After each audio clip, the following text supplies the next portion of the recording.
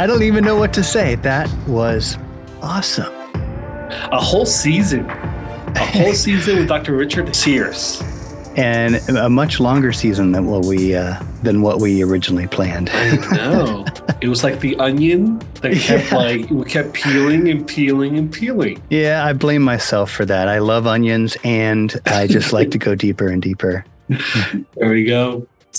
What would be like your one takeaway from season 2 with Dr. Sears? A couple takeaways, but first and foremost, it's great to be around genuine people. Yeah. I think that if there's one thing that this podcast and this platform allows us to do is to try to find genuine, authentic individuals that can come here and share mindfulness with us. Yeah.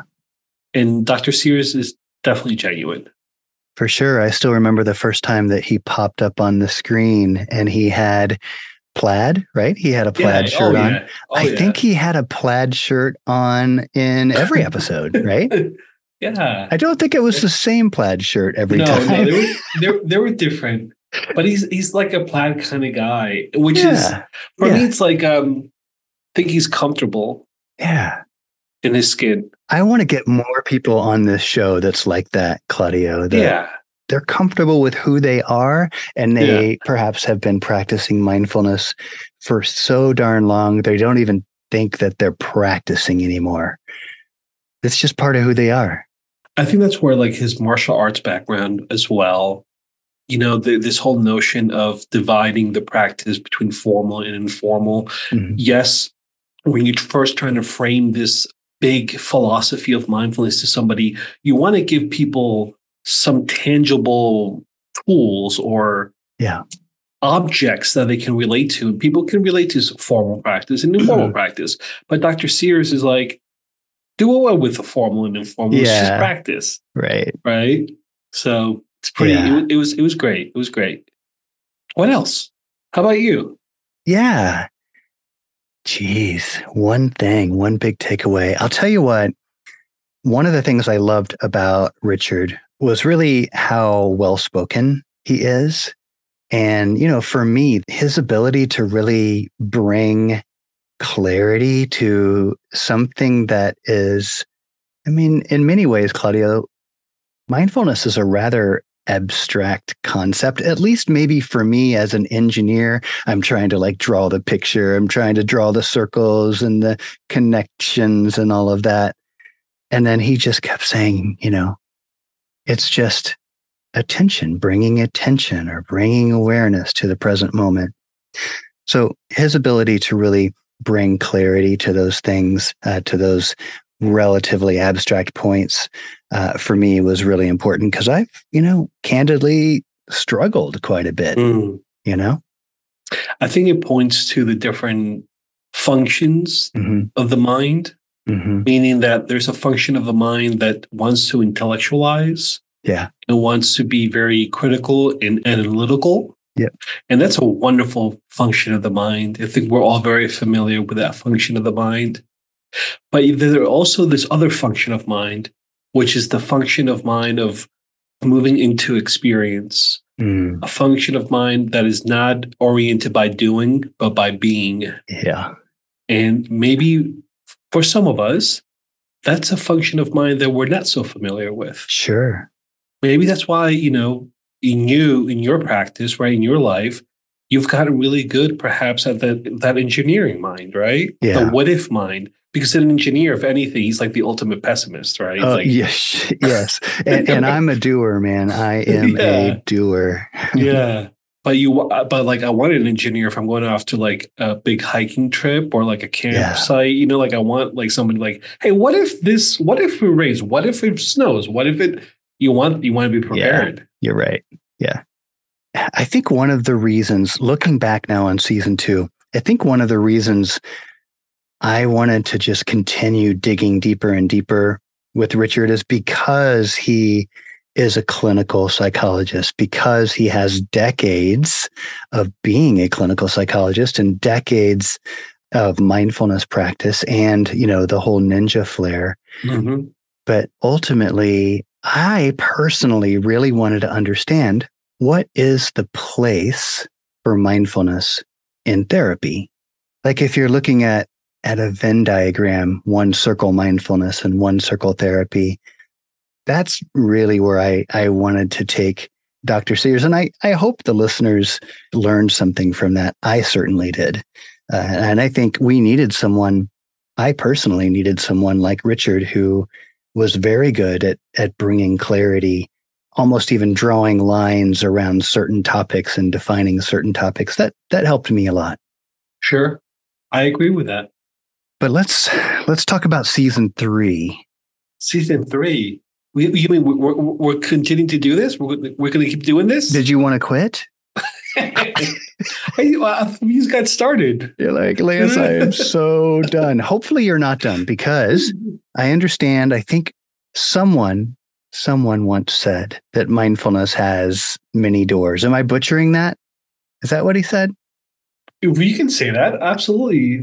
You can say that. You're not butchering or anything. All right, cool. So what I want to do is to go someplace a little different. And you and I have invited a lady who is here actually in Austin, Texas. Her name is Geeta Kalagi, and she is an MBSR instructor. She actually learned under Jon Kabat-Zinn. She was one of his last students. She was in one of his last cohorts. So I'm excited for that. I doubt that we'll ever get Jon Kabat-Zinn on this podcast. So let's just do 1 degree from JKZ. My goodness. 1 degree from JKZ.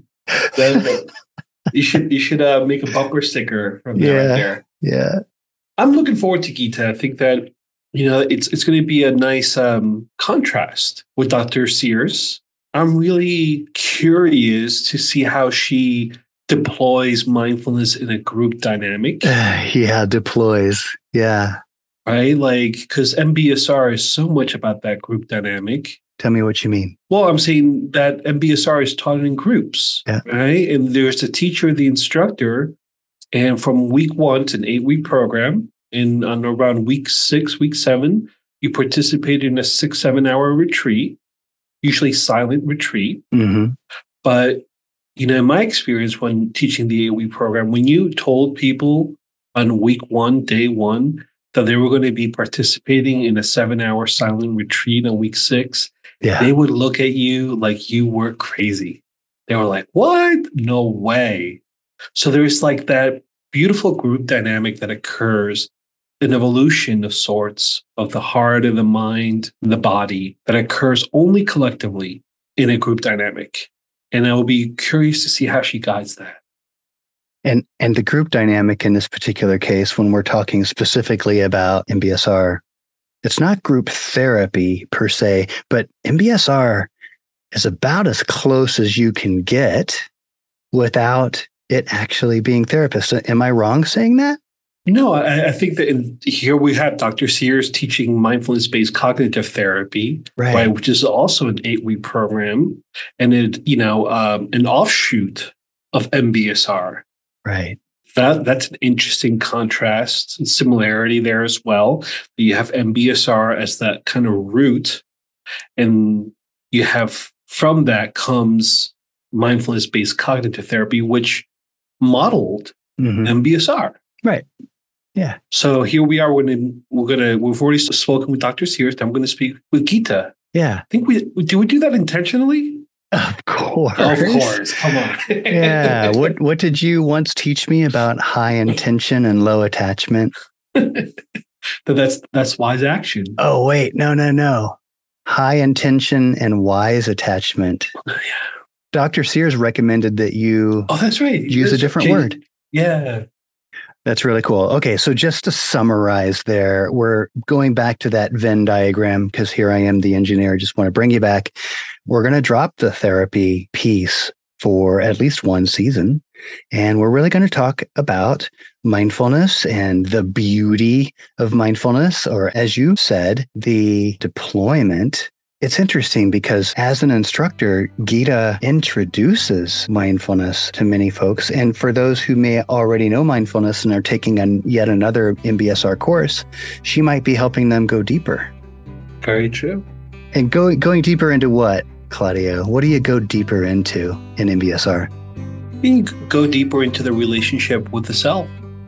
It's like we're gaining all these different tools and skills that allow us to approach ourselves with greater friendliness and clarity and kindness, patience, and all those essential attitudes that we covered during the Christmas break, right? Yeah.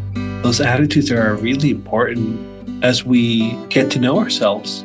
All right. I'll see you on the other side, Claudio.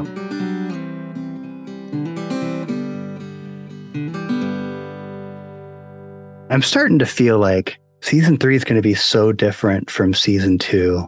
We might need to mix up the music a little bit. Ooh. Yeah. What do you have in mind? It's a great question. I don't know, but let me go explore. And we want to keep it upbeat, but we also don't want to be like too boring. Should we have the same darn music forever? Because we know this podcast is probably going to last 100 years, right?